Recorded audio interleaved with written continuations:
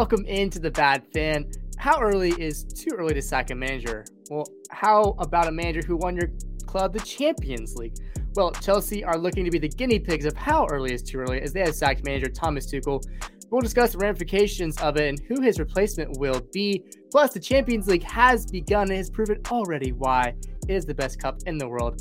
Wait to hear what happened in match day 1. Your journey discussing all of this and more with the Bad Fan begins right now.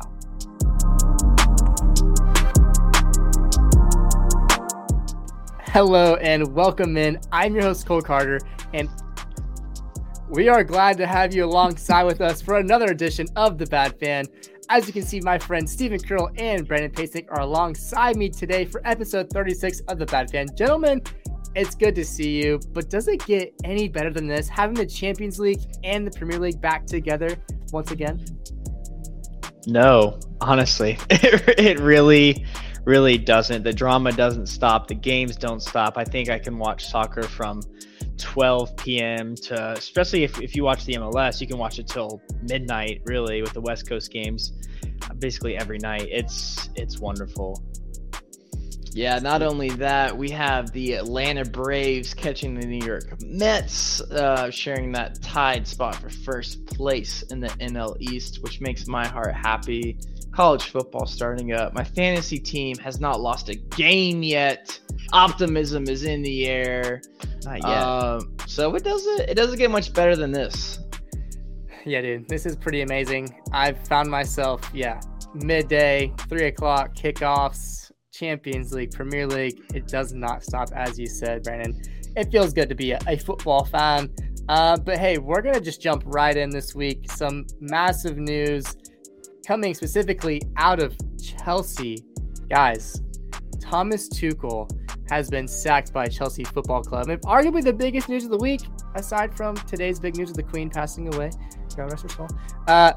He's been sacked, which is crazy, guys. I mean, one day after his loss to Dynamo Zagreb in the Champions League, and after a slow run of results in the Premier League, what is going on with Chelsea? What will his legacy be at Chelsea at this point? Is it positive, negative? Like, what are we making of this sacking so far? I think it's, legacy-wise, very positive. I'm a little confused. I think maybe more will come out as the weeks go on, maybe. But they really haven't looked great this year, but still have gotten results. Obviously not the one in the Champions League. And they were shaky last year, but their owner, I mean, the war in Ukraine, all of that having to do with Chelsea. And then, just weird. Yeah, the club's been in a weird spot for probably the last, 8 months. So don't blame them for getting off to a really bad start, or it's not even bad. It's just okay start. But yeah, when I heard the news, I was very confused and a little surprised. Steve, what do you think? I think this is the stupidest move Chelsea has done since buying Romelu Lukaku for 100+ million pounds and then loaning him out to Inter. This is stupid. This is the stupidest front office football move I have seen, I think, in the Premier League since keeping up with soccer, honestly. He wins you Champions League. You spend 300 million plus on signings for a specific coach, for a specific play style. You're rumored with Ronaldo. Thomas Tuchel says, I don't want him. Point being, has a specific plan going into the season, and Todd Boehly literally just fires this guy. I think it makes zero sense. For y'all who don't know, Todd Boehly, part of the new American consortium that has taken over Chelsea since Abramovich has sold the team. Yeah, I think this is idiotic. I think this is stupid. I don't think it makes any sense. It's early on in the season is what we've been touching on. You see Manchester United, it seems like yesterday it was losing 4-0 to Brentford. And guess what? Now they're in European conversation, just beat Arsenal 3-1. Is Tuchel a victim of losing now? Like, as opposed to if he lost the first two games? I don't know. Last bit before I hand it back to my friend Cole, Champions League. They lose to Dinamo Zagreb in a group stage game. Real Madrid, who won the Champions League last year, take a loss to Sheriff last year. For y'all don't know who Sheriff is, I don't know either. And that's the point. They're in a country that doesn't exist on a map. Yeah. So literally the Fun point being is way too early, insanely early. And you see Scott Parker being fired from Bournemouth from speaking out against the ownership, not just the results. And so to me, it has the feeling of, I know they've been at odds, Tuchel and Bowley, since this kind of new takeover has happened at Chelsea. Basically, Tuchel was quoted saying earlier in the summer of, it's not better, it's not worse. Trying to stay out of things, and finds himself sacked out of a job after winning the highest level of, again, Cole touching on it in the intro, European Cup football ever is the Champions League. Honestly, if I'm a Chelsea fan, I'm kind of pissed off. I'm worried about the future. Graham Potter coming in. Is it official yet? I don't know. But yeah, I'm feeling pretty heated over it. It doesn't make sense to me. I think it's stupid. And I don't think it's being harsh like Roman Abramovich. I think it's just being straight up idiotic. Yeah, well, you mentioned a couple things like Real Madrid losing to Sheriff. Dynamo Zagreb has a history with London teams. They've now beat all the major London teams. They've beaten Arsenal, they've beaten Tottenham, they've beaten West Ham, and now Chelsea. And what's ironic is Zagreb is what got Jose Mourinho fired. Getting knocked out of the Europa League, less than a week later, he was out of Tottenham. And that was also the same week that their manager got arrested, and that team went and beat Tottenham, knocking them out of the competition. So Dynamo just has that effect on these London managers, apparently. But more focused on the whole topic here is, was this Todd Bailey's, or Bowley, however you pronounce it, I'm going to say Bailey, was this his goal from the get-go? I mean, Tuchel, in fairness to him, has sort of been a steward of the club since, this whole Ukraine Abramovich thing started stirring up late in the winter. And I mean, honestly, like, I was there seeing him in January, and the Chelsea fans absolutely adored him.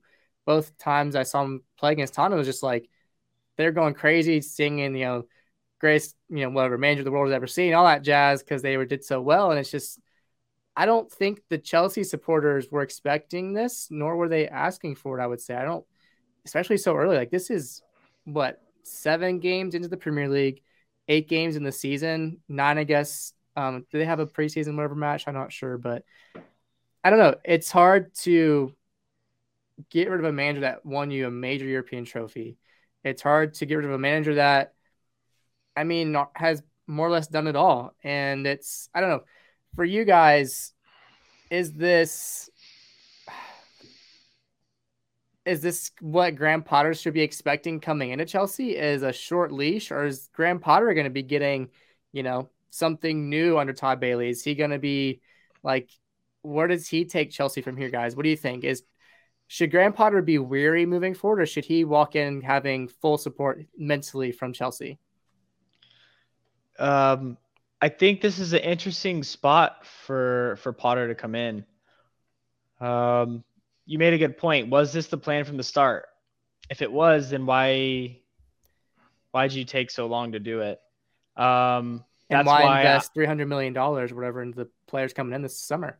Exactly. And so I think I'm with Steve. I think it's just a stupid move. I just think it's a momentary finger snap move, paying over the odds for Mark Cucurella, who hasn't really impressed yet for Chelsea. Just going and spending a lot of money this summer. Just seems like they're trying to prove a point that they're here and they're ready to manage Chelsea, but that does run out. And if you're not familiar with the Premier League, which I'm not sure this consortium is, it's a long season. You can't just start snapping your fingers and making teams come to life.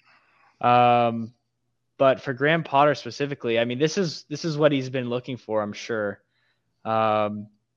Been an amazing coach. Anybody that watches the Premier League, Brighton hasn't been the most consistent. They haven't been able to score goals, but the players they bring in in the way, like the amount that they pay for them is so minute compared to these top 6 teams, and he can get a tune out of them. It's just, can he do that with these top 6 level players?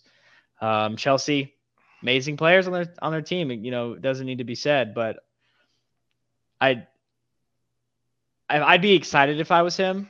He has a lot to work with, but this isn't Brighton anymore. Let's just say that. Yeah, and then real quick, gone are the days of Sir Alex Ferguson's last managing in 2013, of the manager, in my opinion, having sole control of this team, control of teams in the Premier League. Like, it takes multiple facets. It's directors of football. Which Chelsea doesn't have. Exactly. Chelsea doesn't have. Graham Potter is succeeding at Brighton with such a great team around him. The director of football recently going to Newcastle United and building the project over there. It's not a manager fix-all situation for me. I think you have to look beyond this, and I think it's way more complicated than looking at, look at Brighton so far. Graham Potter's a good manager. This is a good fit. It doesn't make sense like that. Back when Tottenham was looking for a coach and Jose Mourinho had lost his job, Graham Potter was mentioned to, step into that Tottenham role, which I think he actually would have fit well in, because, like, I love Tottenham Hotspur, but we're not a team that's looking to win a trophy anytime, like, immediate, like Chelsea is. Like, I'm sorry, like, it's, yeah, sure, we're looking for it, but Chelsea demands excellence. That's been their whole shtick, right? And Tottenham is very good at doing directors of football, like having a structure, having multiple parties. Daniel Levy, like the former Juventus director of football coming into the club, like it's multiple parties coming into making calculated signings. To whereas Chelsea, he's stepping into now. Again, Chelsea also had to pay £16 million to get him from Brighton. Like, it's another signing, like, to be realistic. And the expectations out of this guy, I mean, you got to stick with him at this point. You just fired a high-profile manager that won you a Champions League. So Chelsea's really putting themselves into a guy that's more about building projects and getting the most, like Brandon was saying, out of players with low price tags. But if you're Graham Potter, I mean, it's an opportunity of a lifetime. Like, Chelsea not far off winning the Champions League. It's a top team in England still. Like, tons of money, tons of talent on the field. So it's, if I was Potter, it's kind of, it reminds me of a Game of Thrones move almost. like Ned Stark being Hand of the King, kind of put into this role of, you could get the axe at any second. But never in your coaching career have you had this high standard of coaching and opportunity to win trophies that you would never have a chance to win at Brighton. So I don't know. Overall, Tuchel's legacy at Chelsea's got to be success. Club, like domestic cup finals, European championships, and dramatic victories at Stamford Bridge. Coming from a Tottenham fan, I mean, he's a fantastic coach. Yeah. And I was just going to say, we forget too, and we haven't mentioned it yet. He was in 2 finals, domestic finals last year, and took it to penalties against one of the best teams in the world in Liverpool, both times. Could have easily won one of them or both of them. So I think it's clear to see we're all just sort of baffled by the move. I don't know. I don't know if there's much left to say. I think like you said, Steve, you put it perfectly. Tuchel, Champions League winner, one of the best coaches in the world, probably top 5, even still. Did amazing work for Chelsea. Sort of sad to see him go in a way. Yeah, I mean, it's interesting to look at the table right now. If you saw the table, you'd be confused of why Graham Potter's leaving Brighton to go to Chelsea when Brighton's sitting in 4th with 13 points on the table and Chelsea's in 6th with 10 points. obviously that gap is not big at all. You've played 6 games and you're only back at the Champions League spot by 3 points. I don't think you can call that like not productive. You can't call that not like it's unimpressive, but it's getting the job done to start the season. Um, I've been baffled by it, but for Graham Potter, I don't see for him having much issues getting the ball rolling at Chelsea. I mean, Chelsea's got such a talented team, right? I mean, just an influx of talented attacking players. Um, his defense has been improved over the summer. I mean, bringing in Cucurella, Fofana. Chelsea's got a good team. If they can be healthy, Graham Potter won't struggle with succeeding at Chelsea. But I think the bigger thing is going to be, well, what happens to Brighton now? Is Brighton going to suddenly collapse and fall into maybe, I mean, relegation picture? Are they going to fall to the lower bottom half of the table? Like, that's the big question now. Like, I don't even know what happens with them. And there's just so much fallout from this. And like Tuchel, what happens with Tuchel now? Does he stay out of the game for a year or two? Does he find a spot on an international team? I briefly before this mentioned World Cup. If there's like a last minute change, a guy that could come in, maybe join a staff for the World Cup and lead. Like, I don't know how that works, but again, it's a lot of fallout from this. And I can't imagine him not being welcomed back to Chelsea. It's not like as a manager, but just as like a peer of the club. The success that he did, the change that he brought to the club that kind of was hanging in the balance with Frank Lampard. You bring in Frank the Tank and don't see instant success, and you saw a club legend get the sack, and then bringing in this guy from PSG that was on the brink of winning Champions League then too, back in 2020. So yeah, I'm pretty baffled by it, just like you guys are. I don't know. I guess Graham Potter's going to be given the benefit of the doubt moving forward. If he drops his first 3 games, what happens? Do you give him the sack? It's like I can't see where Chelsea is going to like stand firm with him if he doesn't see success. Are they going to be just as harsh, be just as rash with him? I don't know. It's a crazy situation. I hope that Brighton doesn't suffer. So I think they were going to be a cool story to watch this whole season. They were going to be the ones to watch, and now with this sacking, I feel like we don't get to see that. But yeah, it's crazy. It's biggest news for sure coming out of the world of football, and we'll be keeping an eye on how it develops down the road and anything that comes of it. But as we did talk about, the Champions League did begin week 1, match day 1. And guys, there's so many great results on this one. I mean, late drama, so many goals, hat tricks, introductions to new teams coming off impressively. We'll begin with Man City and Sevilla. And can you guys guess who scored for Man City? I can. Yeah, I mean, unreal. Erling Haaland again. I think has he scored in every game he's played in this season so far with Man City? Not every game, but it feels like it. I think there's one game that he didn't score. He's unreal. Getting the brace, Foden, Diaz, get on the score sheet as well, keeping it clean against Sevilla, who one of you mentioned that Sevilla is sitting 17th in La Liga. So they need to find a way to stay alive in Champions League if they want to have any hopes of being in the competition next season. If they can't turn things around in La Liga, Real Madrid and Celtic 3-0 in favor of Real Madrid, the Champions League winners. All come in the second half. So Vinny Jr., Modric, and hey, Eden Hazard's alive and playing Champions League football.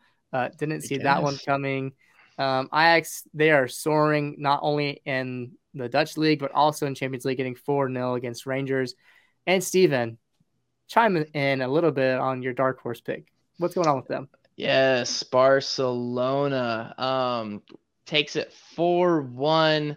I'm blanking on who they even played right now. Someone help me out.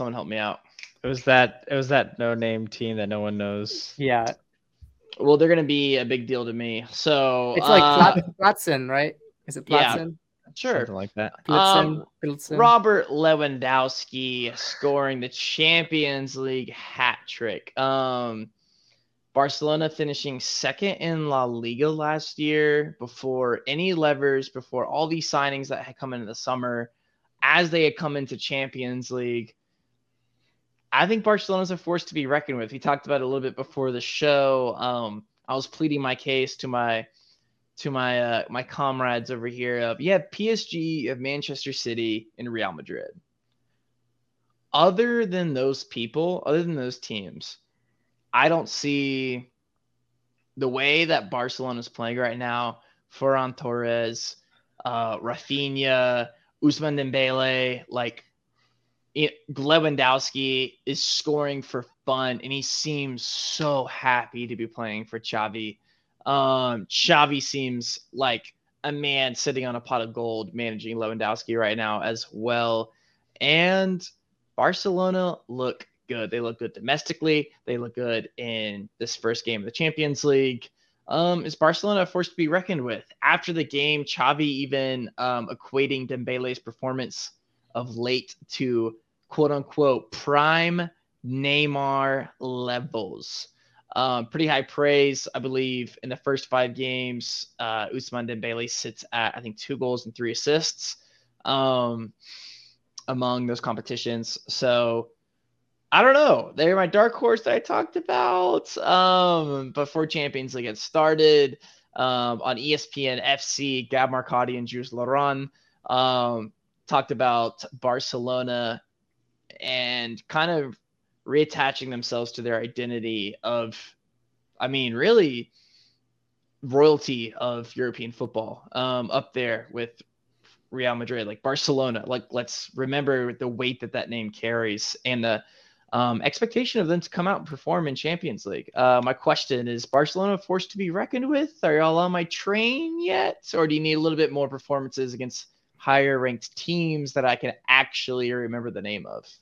No, I think they are forced to be reckoned with. And it's sort of some people coming into their own, like Dembele. He was on wages and was bought to be a Neymar. That was what they expected of him. And he just was not that at all the first couple of seasons with Barcelona. And so him coming into his own is huge for them. He's practically like a new signing. There was so much talk last season of him leaving the club on a free, and they did get the contract extension done. Last year was a year to forget, right? Losing at home to Frankfurt fans taking over your stadium. Last year was an embarrassing year for Barcelona as far as international European football. And to bring in Lewandowski, to bring in and practically sell your soul just to have players come in on your team, you would expect that these results would start coming their way. They have bought into winning Champions League and obviously La Liga too, but like you talked about, the pedigree is there in Europe, and Lewandowski is the man that can lead them. And this is a guy that won it, was it 2 years ago now, with Bayern Munich. I think he's won it 3 times with Bayern Munich, I want to say, Champions League.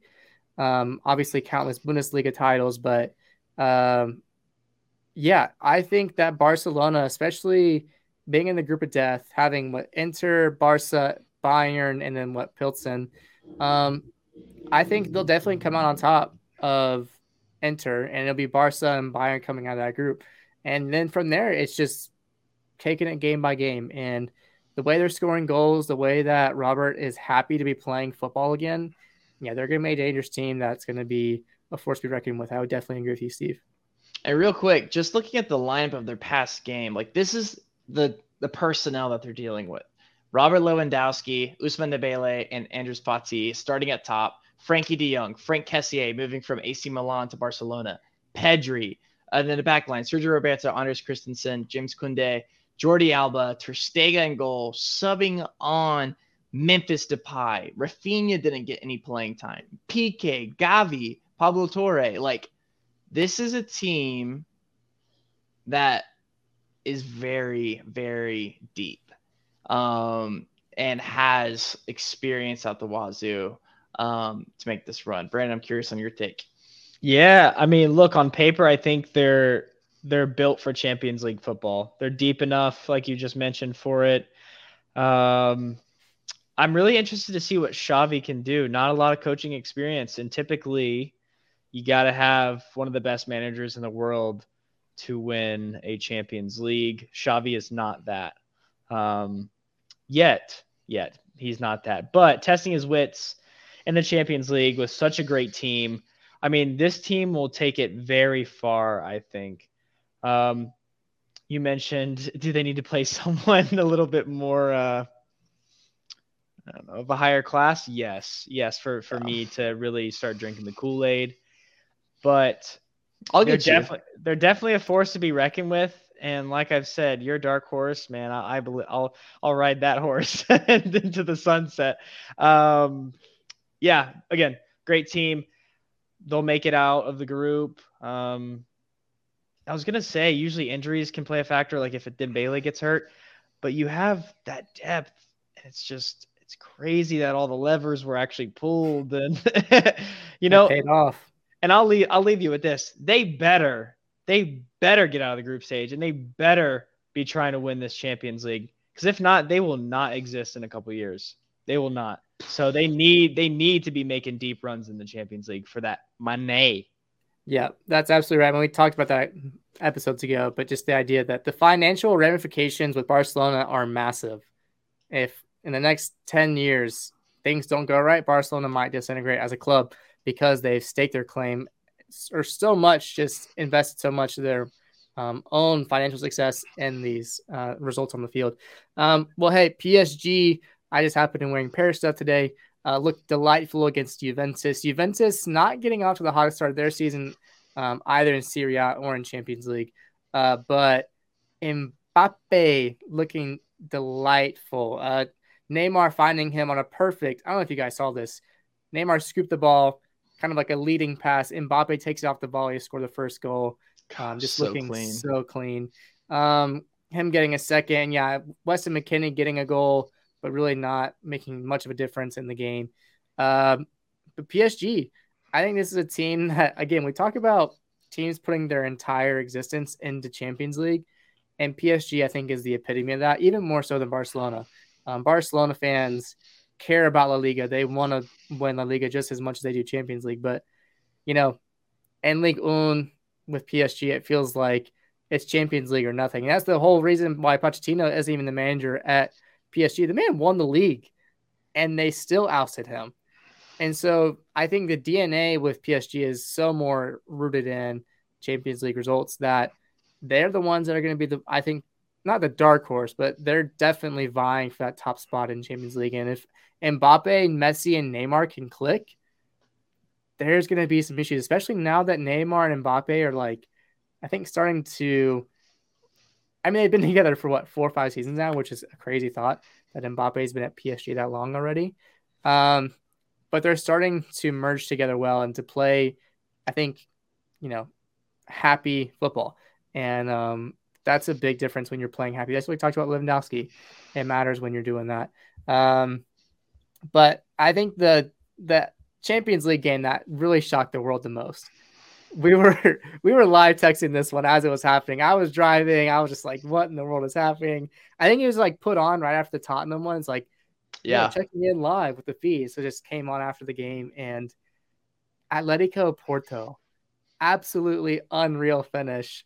Brandon, this was so convoluted, such a mess, all pretty much happening more or less in extra time. Give us a breakdown and your gut reaction from it. I'll give you the best breakdown I can, but I highly recommend you just go watch the highlights. Just the last probably 3 minutes of the highlights, to be honest, because that's all you're going to need, because there were no goals until the 91st minute. Gosh. But before then, in the 81st minute, I believe, a player on Porto gets a second red from diving. Weird. You don't really see that often, but very, very stupid by him. For me, it was, I saw it. It was, yes, it was diving. But it was also stepping on the foot of Witsel. I thought it was a slightly harsh, maybe, to call it diving. I don't know. What'd you think? It was easily a dive. He jumped, the ball is going one direction, and Witsel doesn't even make a tackle attempt, and the guy jumps to leave his leg. He literally he's running like this, jumps the other way to like make contact with Witzel to make it seem like he was getting tackled or whatever. Okay. Ref immediately saw like, oh, that's a dive. And anywho, red card. So they're down a man. Porto's down a man. You're like, okay, maybe they hold off here for a draw. That's probably what everybody's hoping. No. Atletico score in the 91st minute off of an insane deflection. Wow, right? The game's over. Atletico probably get what they deserve on the day. Not so fast. There was 6 Not minutes so fast, 9 sweetheart. minutes Arcade League Corso. of extra time. Yeah, college football's back. And man down Porto get rewarded a penalty after an Atletico defender volleyball punches the soccer ball in the box. Very, very dumb. And when you watch it, you'll be like, what the hell was he doing? And we were all asking the same thing when we were watching. So, and they scored that penalty. That was in the 96th minute. So basically the last minute of the game, one of the last minutes of the game. Like, okay, wow, what a crazy turn of events.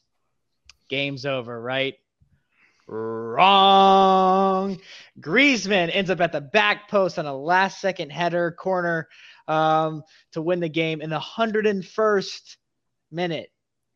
Not extra time, real time, just because of the goal, the added time, extra added time. The 101st minute, Griezmann wins the game for Atletico. And it was at home, so the whole crowd erupts. I was at work freaking out. This is just the epitome of Champions League, and we're getting it in the first leg of the group stages. So it's absolutely wonderful. I sent the text in. I said, this is why Champions League is the best. You just don't get the same drama. You don't get the same reactions. Obviously, like, unreal having 3 goals in extra time. Insane. It's insane. You, again, like you said it twice, you thought it was over until it wasn't. Yeah. And I love the hero that it gets to be Griezmann. We mentioned a little bit of it a couple episodes ago that he's not even getting enough playing time because they don't want to have to sign him. So he's been getting limited playing time coming on as a super sub. And how can you not love him getting the goal after struggling with Barcelona on loan at Atletico, back at his club that they adored him so much at, wins it at the death. Literally, you never really often see it where the goal becomes the final whistle. I mean, it was the final whistle when they scored it. You could hear the referee blowing his whistle. It was just insane how much of the death it was. Yeah, such great drama. Obviously, Simeone is such an expressive, emotional manager. Just him running down the touchline to be with the fans and to be with his team is just so fun to watch. And Griezmann just kissing his badge over and over and over, just over. Like, this is a guy that's, like you said, like he's literally not contractually able to play 90 minutes for this team. Like, very easy to be bitter, but he's just happy to come on and make a difference. And when you get a team, you get some high egos bought into a mission like that, some really cool things start to happen, in which we got to see. So I love to see the passion from Griezmann as well. I love it. I've always liked him. And this is a guy that won the World Cup with France. He scored a goal in the World Cup final, doing his little Fortnite dance. He lost all respect for me when he said he should be in the conversation with Messi and Ronaldo. So, which is fair. I mean, at one point he was 2018. I mean, he was scoring so many goals. I'm not saying he's comparing it, but just like he was one of the top attackers in the world. Yeah, he was good, but I don't think he was better than Kane or Lewandowski, and he's a striker. So if that, I mean, what does he play? Second striker? Who knows? He can play anywhere, which I guess you gotta like good. the confidence. You gotta like the confidence. No, I lost all my respect. But no, that's what makes Champions League special, is games and moments like that. And I try to remember who else is in the group. I think is there one other team in that Porto Atleti group? I can't think off the top of my head, but it's Porto, Leverkusen, and Club Brugge. So that's the thing. Atletico should come out on top, but Porto, I mean, they made a deep run last year. They'll need to get some results if they want to get through that group. It's not a bad one. It's sort of not level, but it's like it's going to be competitive for sure. Quickly, Tottenham and Marseille played. Not the brightest, best performance from Tottenham, but Richarlison comes in, saves the day. 2 amazing, perfectly placed headers, specifically the second one coming off the post in the goal. Doing his little dance, little peacock.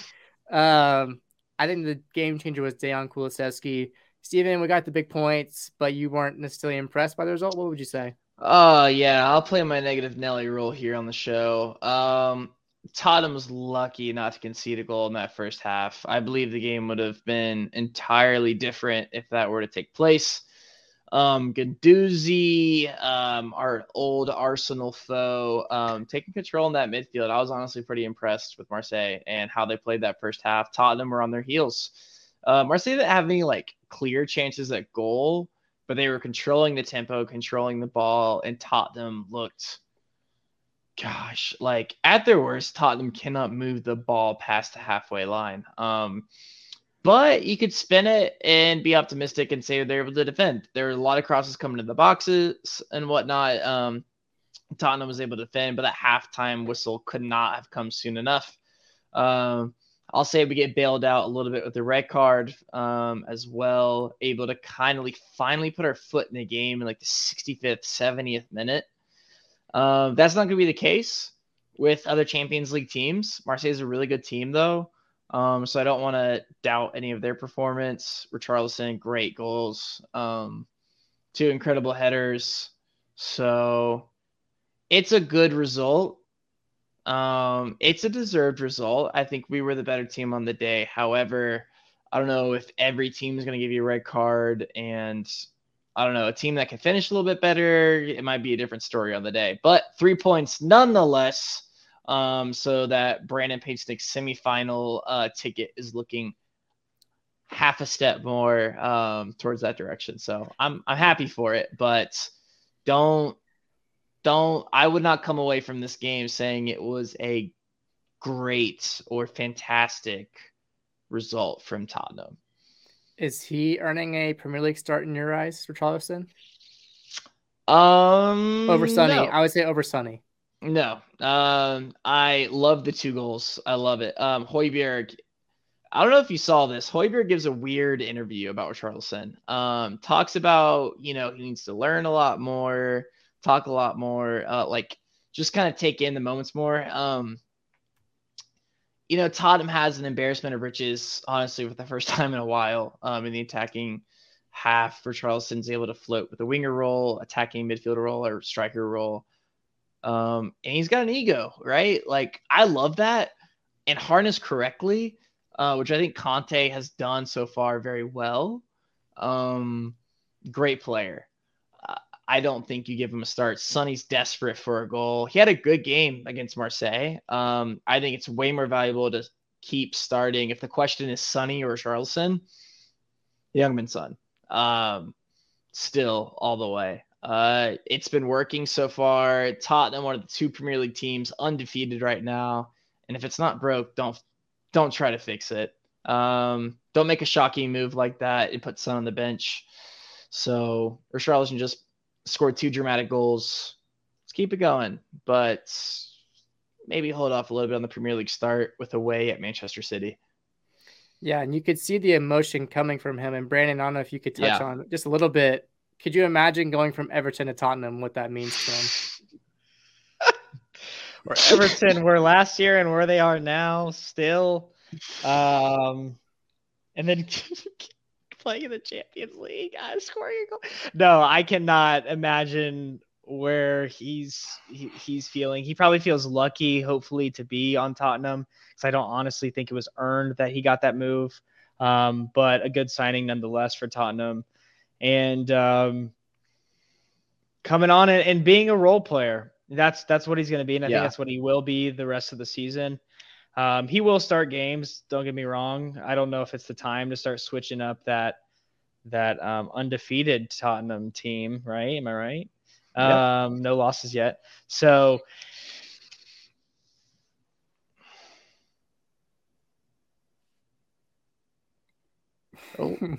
well, I guess he took a long thought there. Brandon, if you can hear us, we're going to go ahead and keep going without you. I think he's right. I think there's still some more time. Big matchup coming up against Man City. That'll be a defining game for Tottenham for sure. And we'll cover that in a bit. But Steven, Napoli and Liverpool, that one was, what is going on right now with Liverpool, dude. It's just 4-1. You can't drop games like that, right? I mean, it's just what's going on with Liverpool. They looked slow. They looked unresponsive.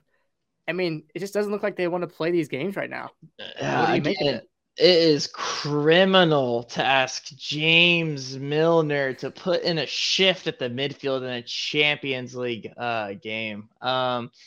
Yeah, we've kind of been sounding the warning lights and the sirens for Liverpool earlier on in the season.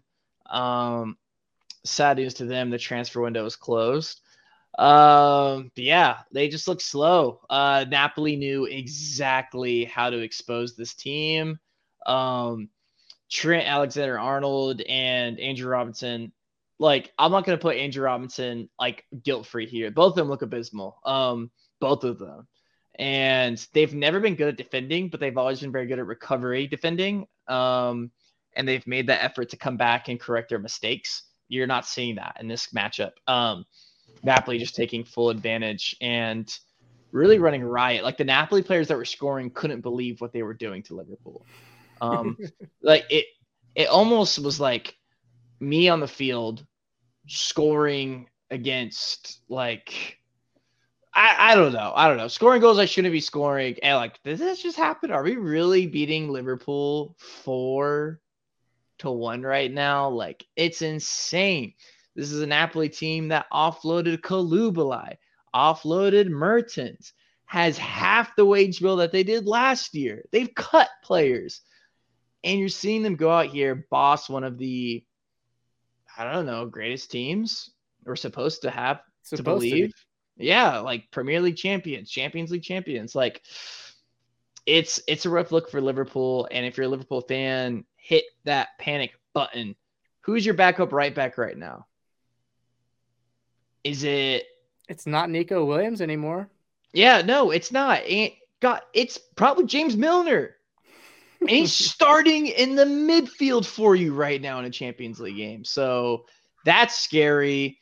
Do you go to a back three? Klopp kind of hinted at changing assist. Like, I forget the direct language that he was using, but talking about structurally changing the team. Like, do you go to a back four? Like, do you go to, like, what? I mean, you go to back three. You could do maybe, Fabinho as a center back, Matip and Kunte. I don't know. They don't look good. 4-1. I'm hitting the panic button. Yikes. I still think they can make it out of the group stage, but this is a real conversation if they go to the Europa League. Exit stage left a little bit early. Yeah. Brandon, I don't know. Did you catch any of this one, the Napoli-Liverpool game? Yeah, I watched a little bit. I was switching in between the games. I'm sorry, I don't know what happened. My internet must have gone out real quick. It's a Columbus thing. Good, buddy. Yeah. Steven's on top now, so he got his spot. Can you switch us? Yeah, no, it could have been 6-1. Victor Osimhen, who I think came off injured, was probably the best player on the day. Absolutely insane. Just so good. Making Liverpool's defenders look like championship defenders, to be honest. Yeah, Liverpool should be lucky to get out of there 4-1. Probably the worst loss since Villa. What was that, 7-2? Sorry, Steve, I don't know what you said. But if they didn't have Luis Diaz, I'm not sure where they would actually be because he just seems to pop up with goals and play well.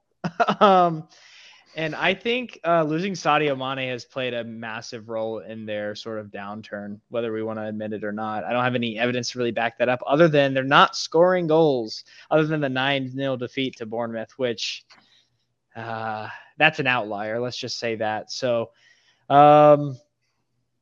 yeah, panic button time for Liverpool. Klopp out? I don't know. Well, that's the thing, because this kind of bleeds into what's happening in the Premier League, and they just came off of a 0-0 draw to Everton. Like, it's getting dangerous, and it's a hard topic to talk about because Liverpool has been that strong team that's been so consistent. They'd only lost 2 or 3 games in the calendar year, and now they're up to 4 now in the calendar year, 2 on the season, something like that. This is not a Liverpool team that we're used to seeing, and so much of that I do attribute to Sadio Mane being gone. That attacking front has not looked the same. Luis Diaz loves to cut in and take those outside of the box shots, and they often go in, but you can't rely on him creating this magic every single time you play. And yet the outlier was Bournemouth, but not getting goals against Everton. Everton's defense, I can't remember the last time, has looked strong. Yeah. And the fact that Liverpool couldn't penetrate their defense is pretty telling that things are awry there. And their defenses looked, I said, the slow. They've looked unresponsive. It's like Van Dijk's not even the same player anymore. Gosh. Like, we're something mentally So with him bad. has to be going on. Where's Mo Salah at? Yeah. The Egyptian king has disappeared. You're relying on these two young left wingers with no Premier League experience, practically no Champions League experience in Carvalho and Diaz to just score goals for you. And so, yeah, I'm finding myself wondering what their lowest point is going to be, if it's right now or if we're going to continue to see them slide into this Premier League and Champions League season. Jurgen Klopp certainly, I think, has to have a major part of the blame. I think it's him not getting his team sorted out. He's had some time now, and they've continued to not see the results they need to get from the Premier League and Champions League. But, I mean, what else can we make of these results with them? Is it, specifically against Everton, is it just Everton played a good game, or is Liverpool just struggling to perform on the stage? I'll chime in and I'll give Jurgen Klopp a pass. You win the Champions League and the Premier League.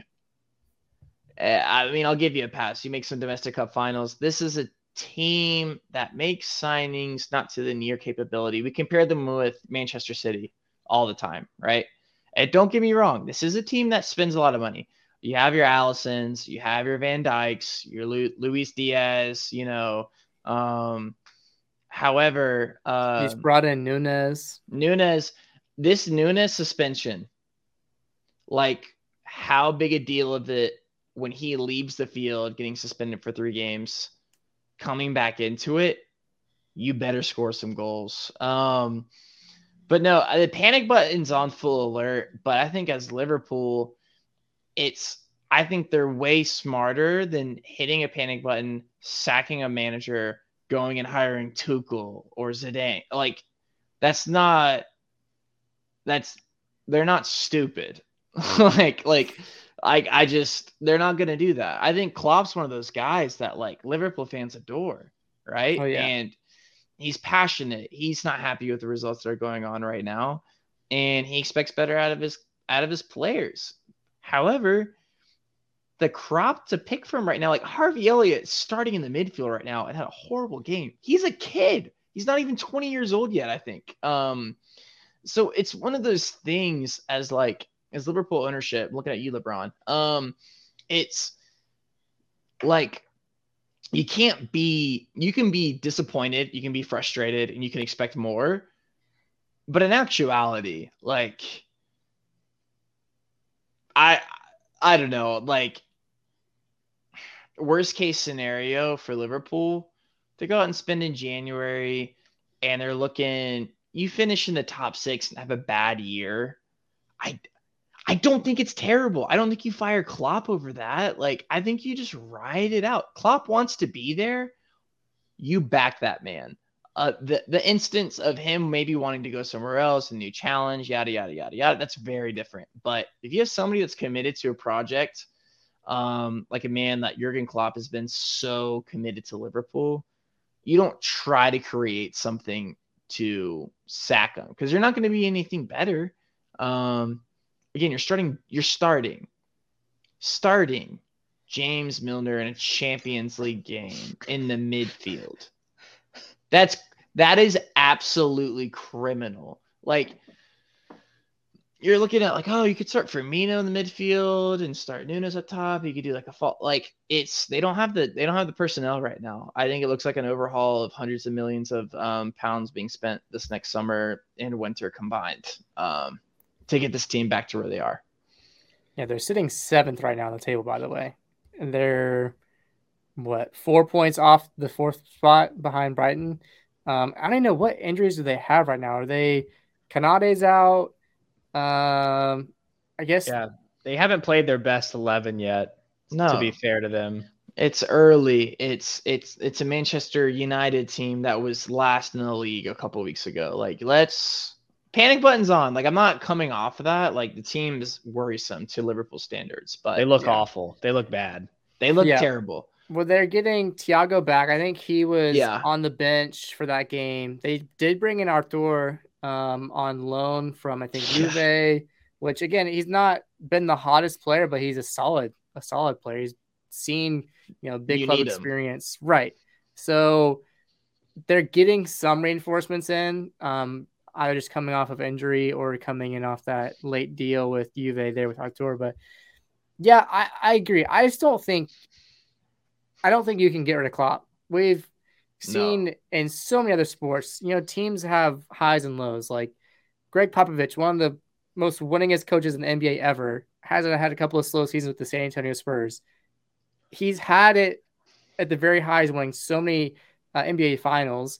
You have, like last season in Clemson, Dabo Swinney loses a couple of games in Clemson. They don't give him the sack. They just gave him a 10-year deal yesterday or today.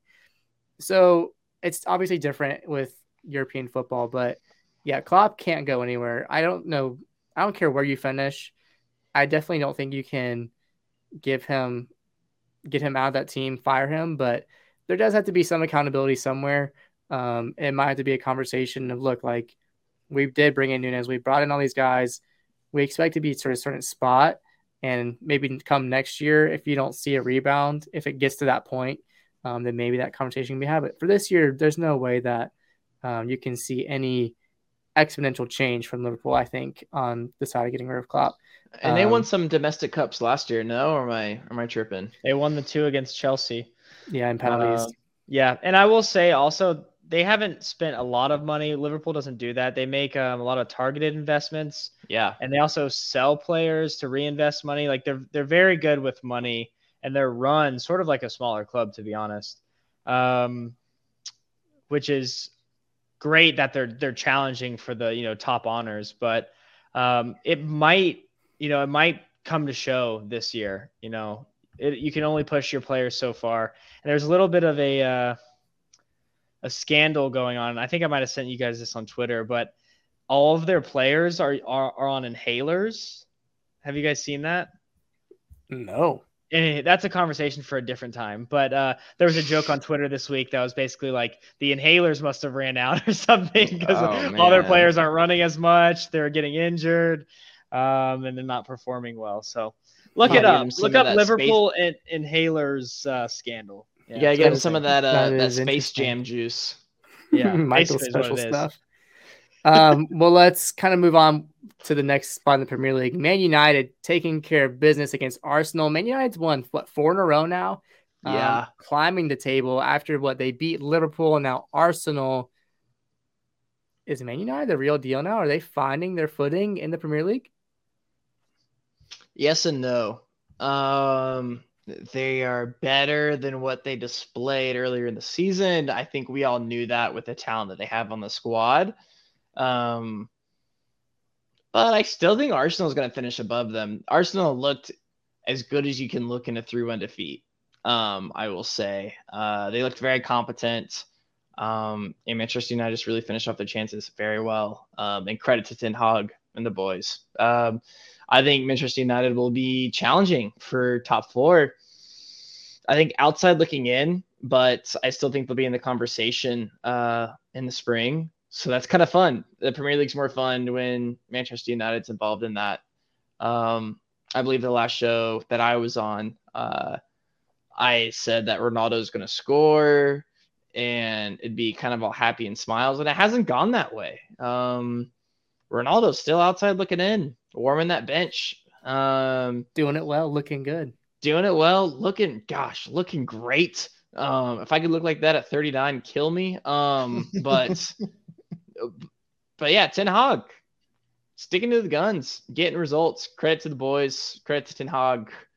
Benching Maguire, benching Luke Shaw, benching Ronaldo when he wants to, and winning games. So the Dutchman full force. So I think Manchester United top 6 for sure. So again, just how quick the Premier League can change. And Anthony going ahead, getting his debut goal out of the way, dispelling anything that maybe any curse, anything, him falling short of expectations, going ahead and just getting that goal in, making sure he took care of that. But Brandon, I think the big topic from the Premier League really came down to the goals that didn't happen, VAR intervening on a handful of occasions over the weekend. There was a couple of them that have sparked a lot of debate about the institution of VAR, talking about who should be allowed to do it, when it should intervene, the rules, what does, probable cause and like clear and obvious, what does all that mean?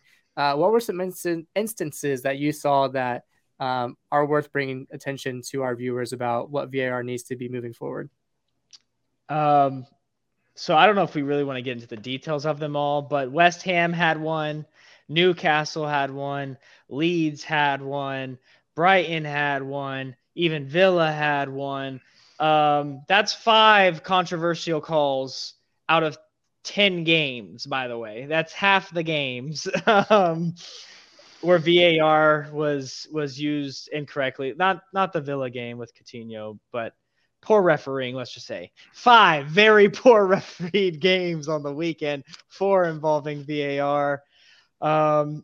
It's a mess. It's an absolute mess. I like VAR for things like offside, which the McAllister goal, which was an absolute banger. Again, go watch these highlights. Really nice. Make up your own mind about these.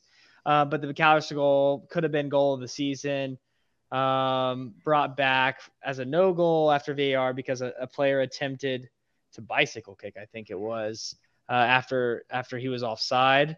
But it didn't really affect the goal itself. So, but to me, offside is offside. It's black and white. That's good call for VAR. But these little subjective, I think is the word, like VAR calls and telling a referee to go look at the monitor because he was wrong, rather than telling the referee to go take a second look at it. There's just a lot of issues. The VAR thing should be played in full time. There shouldn't be any really zooming in or slow-mo or anything like that, because the game is played at the most intense pace you could imagine. There shouldn't be necessarily any slow-mo unless you're looking for like a blatant handball, like you just would miss it. They need to take a book or a page out of the old NFL book, and maybe MLB, I think, does this too, where you have one center that reviews all of the VAR plays. One. You don't have another crappy referee that's going to referee tomorrow be up in some booth somewhere saying, you know what, I think I'm going to put my stamp on this game and say, nope, that was a penalty. You need to go change it right now. Go over to the monitor and look. Or that was not a penalty. No way, that's software. No, that is so stupid. Like, that is so dumb. You have 10 sets of those per weekend. How does that make any sense? So that's 10 games that are refereed differently. There's no consistency. So that means there's no consistency on the field, no consistency off the field with VAR.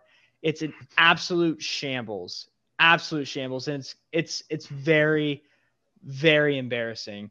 And people's livelihoods are at stake, really, if we want to put it down to that. Not really. These guys are millionaires, but like clubs staying up.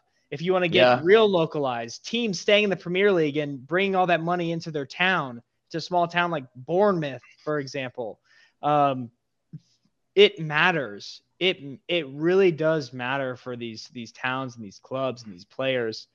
And it's just absolutely embarrassing as a refereeing unit. I don't even know what they're called.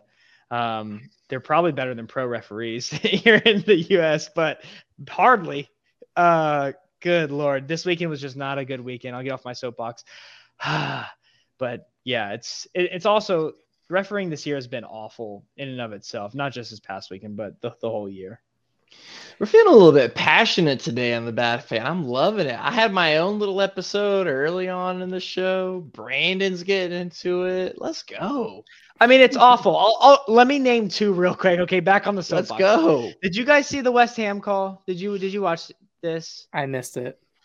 Mendy comes out and blocks a touched like pass or something, and Jared Bowen jumps over him, but makes contact with him, right? Mendy makes a mistake by punching the ball or kicking it or whatever way far out. He doesn't grab it. So Mendy's out of the play anyways. And it's not a foul on Bowen anyway. Like Bowen didn't tackle him. He was jumping over him and his cleat hit him.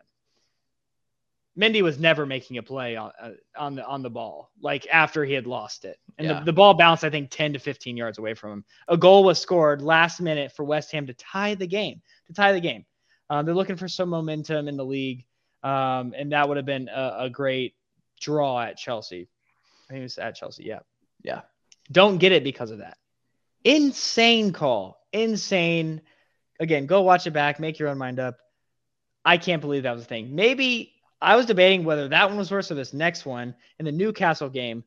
Joe Willock goes up for a header to go score. If he wasn't pushed, which he was blatantly pushed, by the way, he was pushed into the goalkeeper of Crystal Palace. The ball comes off of the guy that pushed him into the back of the net for an own goal. They go to the monitor and say that Joe Willock obstructed the goalie from making a play after everyone saw he was blatantly pushed by the Crystal Palace defender that the ball went off of to go into the back of the net.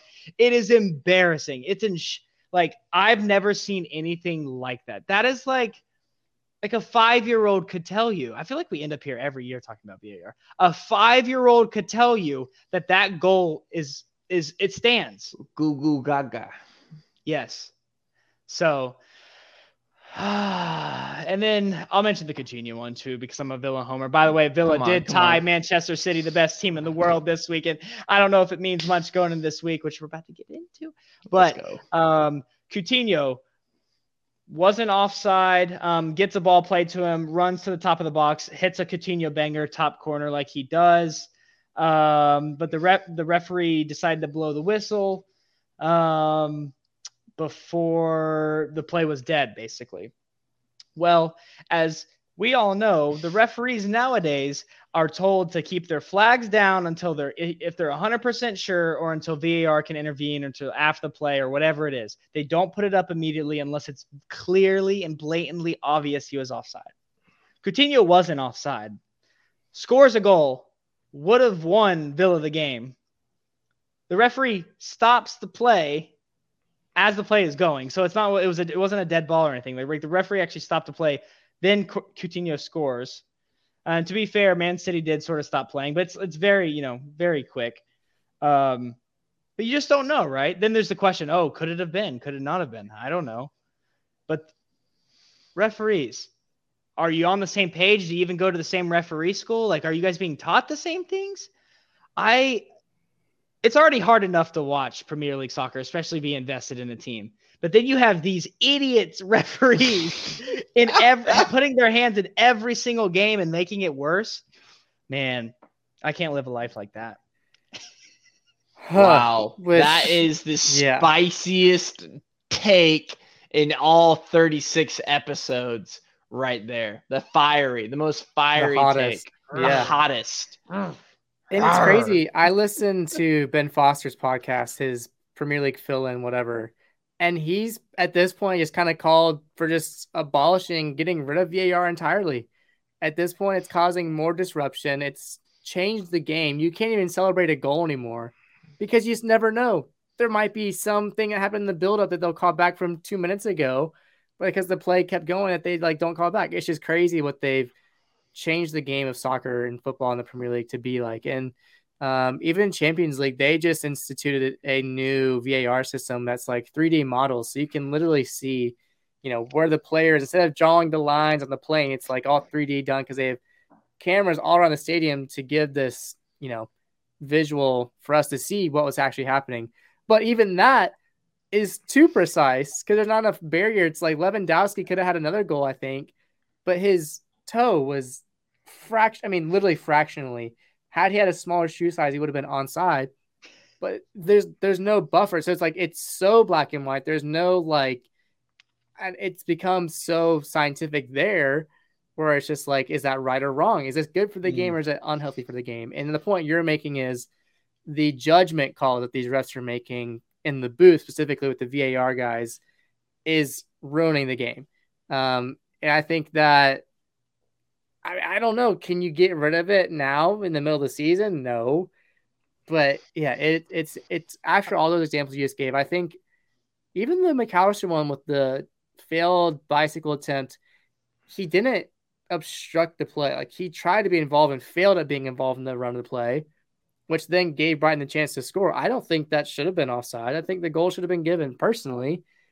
It's just it's hard. It's hard. As you said, it all moves so fast. I've tried refereeing a game. It's not easy. It's stressful, but these guys are professionals that, as you said, have been trained. They're supposed to be the best in the world. They're at the best league in the world.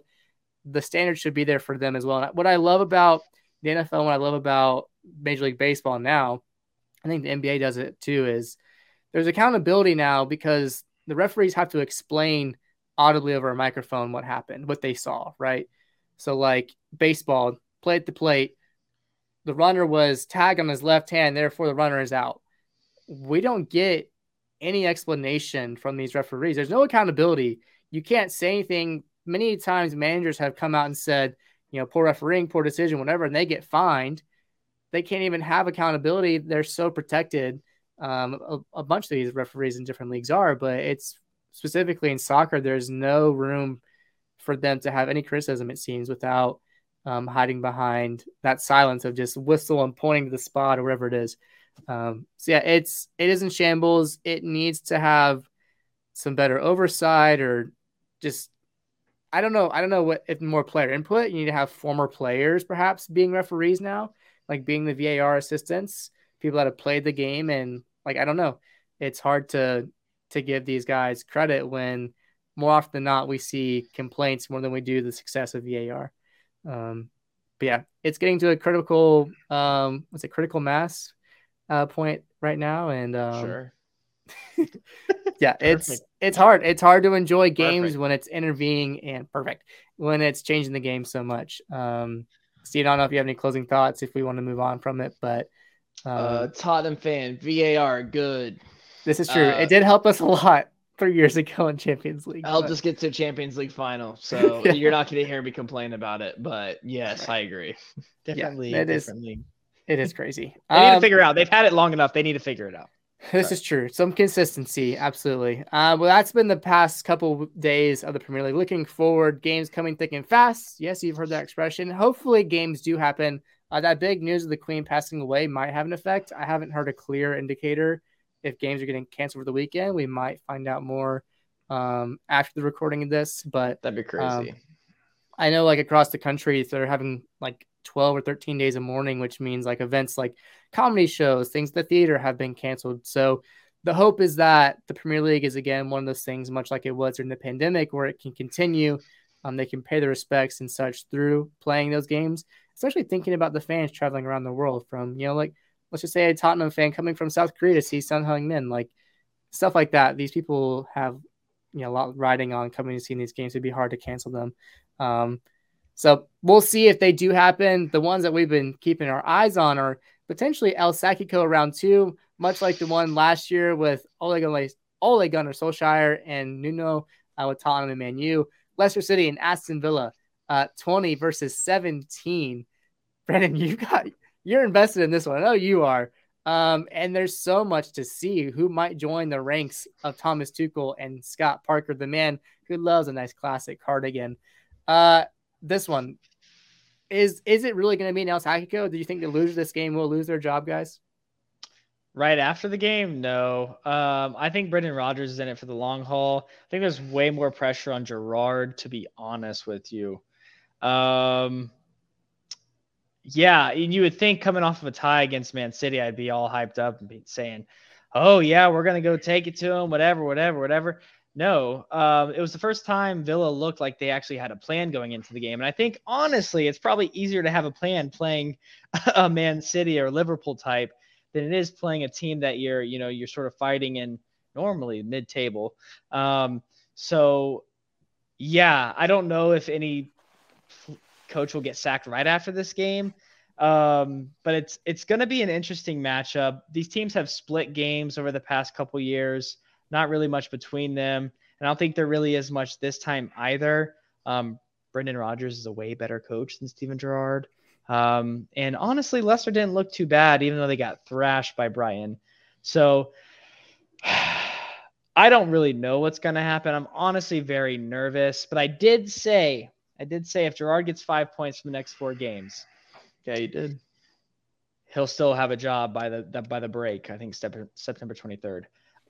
He He has one, and he needs a win and a draw from Leicester and Southampton, and I think he can do it. And I think this Villa team may have turned a little bit of a corner with that result. But I could easily see Villa losing here, like 2-0 as well. So the best I can hope for is a win, obviously, but I think it's going to be a lot of a stalemate. These teams trying to find their footing, which doesn't really help either of them. But a draw is what I could probably see here, an ugly draw.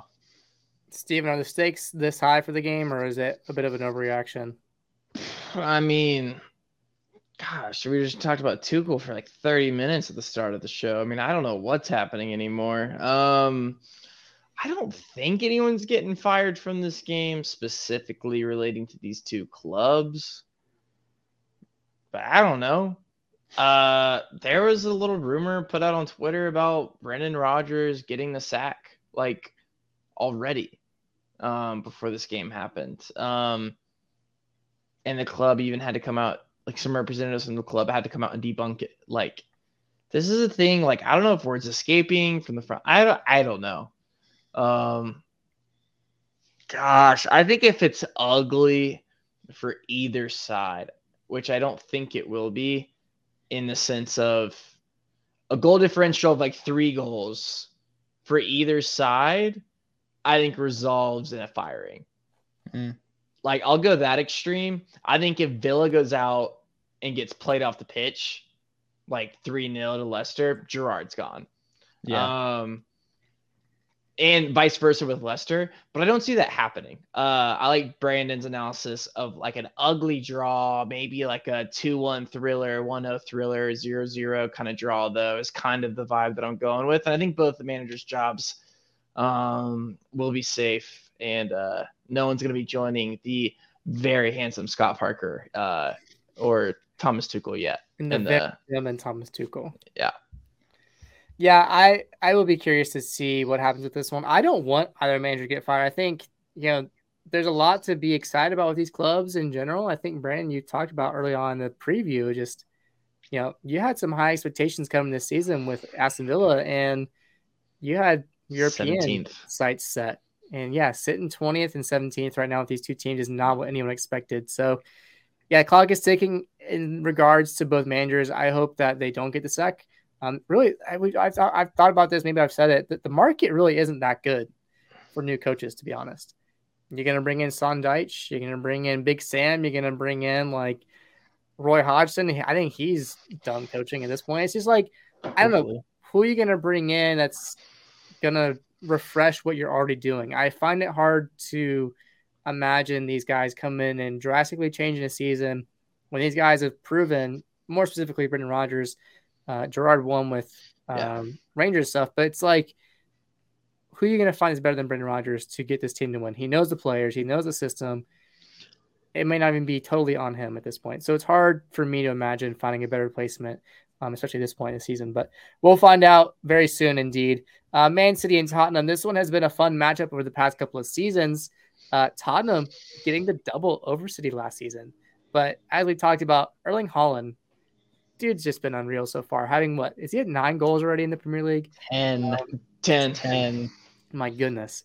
The past 6 league matchups, Tottenham's had 4 wins, being the kryptonite of Man City. Only 1 loss, that pretty embarrassing loss when Davinson Sanchez found himself on the floor, and then 1 draw against Man City. We talked about this earlier. Heung-min Son has been a game changer in these matchups against Man City. He'll be looking to find his first goal, but Man City is looking to stay hot. This is going to probably be the game of the weekend. 2 teams undefeated. Yeah. It'll either be a draw and continue to see that run of form for both of them, or one team's going to be going home very unhappy. And admittedly, it looks like this one's probably in favor of Man City, but what do you guys think? Yeah, I can go first. Tottenham taking 4 wins, 1 draw, and 1 loss out of the previous 6 league matchups against Manchester City. I mean, that's nothing to mess around about, honestly. Tottenham's had way less talented teams take points away from Manchester City. And I'll go with the angel on my shoulder today. I think I think Tottenham is going. I might be the devil on the shoulder tonight. Yeah. I think, it's one of those things, like, we just play them so well.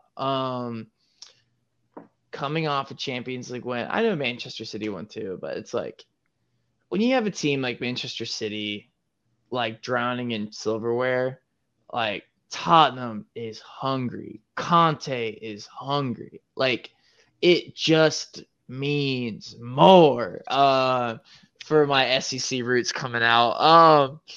But no, the game's going to mean a lot to Manchester City, but I think it's going to be a big test for Erling Haaland. Tottenham's defense has looked pretty great the start of the year. I think it'll be a test for Haaland, to be honest. Probably one of the best defenses that he plays so far in the Premier League. So I think it's going to be a fantastic game. I think there will be a winner. I do not think there will be a draw.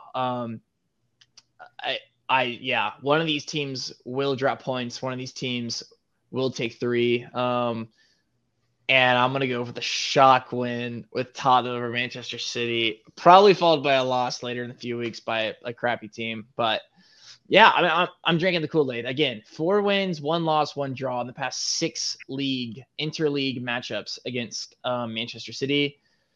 You see players like Eric Lamela find a goal. Like one of his 3 goals of the season was like a couple years ago against Manchester City with Ederson off of his line. It's just one of those matchups that weird things happen.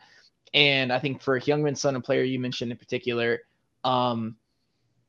I mean, the guy's flying in like a golden boot, like under the radar right now. Like, guys doesn't have a goal yet. We're talking about Charleston. We're talking about Harry Kane and all the other threats that Tottenham has right now. I'm loving what I'm seeing from Perisic. Heck, even Sessegnon too on the left side. Sessegnon on the left side as well. Yeah, I think Conte knows what he's up against. I think this is where the pedigree of what you pay the coach comes into play. Conte versus Pep. It's going to be fantastic. You're going to see what these managers are made of, I think, more so than what the players are made of. Which, as a spectator of the game, like, buckle in. It's going to be a great game. And we've already seen Antonio Conte take out one manager. Can he make it two? He already got rid of Tuchel. The infamous handshake. I think this is a great matchup for one team and one team only, and I think it's Tottenham. The way they play every team, and they're so solidified in that counterattack. Yeah. Deadly counterattack, probably the best in the world. Maybe PSG's is better. I don't know, but maybe, I don't know. Tottenham could be the best in the world. And they've been defending well. It's, what is it? An immovable object meets an unstoppable force. Is it sort of one of those games? Maybe. I think it's going to be very eventful. I agree with you, Steve. There's going to be a winner. No draw here, but it's set up for Tottenham to do well. Man City's defense, again, leaking goals, not against Sevilla, but no, I don't know if they have any. They might have like 1 clean sheet in the year in the Premier League. And this is a very good Tottenham team set up to beat them. Man, this is the game of the weekend, isn't it? This has to be it. I mean, it has to be by far, with the history and whatnot. So I'll say a Tottenham. Oh man, am I gonna go crazy? Am I feeling crazy right now? Tottenham 3-2. Wow. Let's go. Wow. I do want to say I think Man City has, I think, a defender out. Might be John Stones is out. So they also might have some defensive issues as far as players being healthy. Kyle Walker also might be out. I can't remember for sure. So that might be another advantage for Tottenham there. But It's gonna be a thing if Sonny can be like Harry Kane of old, where he couldn't score in August and then just goes on a tear the rest of the season. Hopefully, Sonny can find that form. Man City is the team that he loves to score against.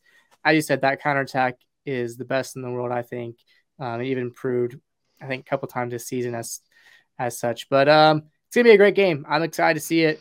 I do want Tottenham to win, but as we said, it's hard to go against one of the best teams in the world at Manchester City, especially when Haaland is flying. He'll be a new test that Tottenham hasn't had to go up against, and will be kind of a proving ground to see what these teams are made of, what their mental status is. Can they hang in long enough for 90 minutes on both sides, defensively, offensively, and it might be a bloodbath. It might just be one of the best games ever. We'll have to find out. We'll definitely be excited for it. But the last one on the Premier League one that we should be looking for is, as we said, the first game for Graham Potter. Coming in as the new Chelsea coach, a new change of scenery for him, moving to London from Brighton and going up against Fulham, a London derby at Cottage Park. And Fulham, a team that Mitrovic has been continuing to score, which has been fun to see. And they're not a pushover. I mean, Tottenham beat them 2-1. It wasn't like sketchy, but Fulham is going to compete, and this will be a great time for them to try and snag some points as a Chelsea team that has sort of lost its identity, especially now under a new coach, won't they? Yeah, I think it'll be really interesting. It's at the Cottage, and Mitrovic will definitely score again. No one's really been able to stop him, and he's actually been making his own goals too, not good just having goals. service. Yeah, good goals. So I really don't think 18 is actually out of the question anymore. But if Graham Potter loses this opening game with all this talent, is he already on the hot seat? Real person would say no, but who knows?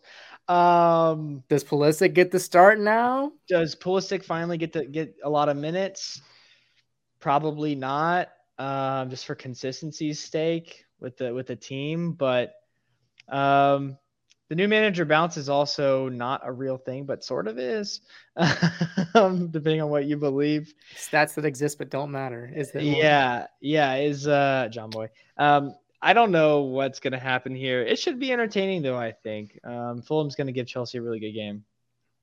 Steve, who you got? I got a draw. I don't know what it's going to look like, but I got a draw. I'd be surprised if Chelsea comes and gets the points away at Craven Cottage.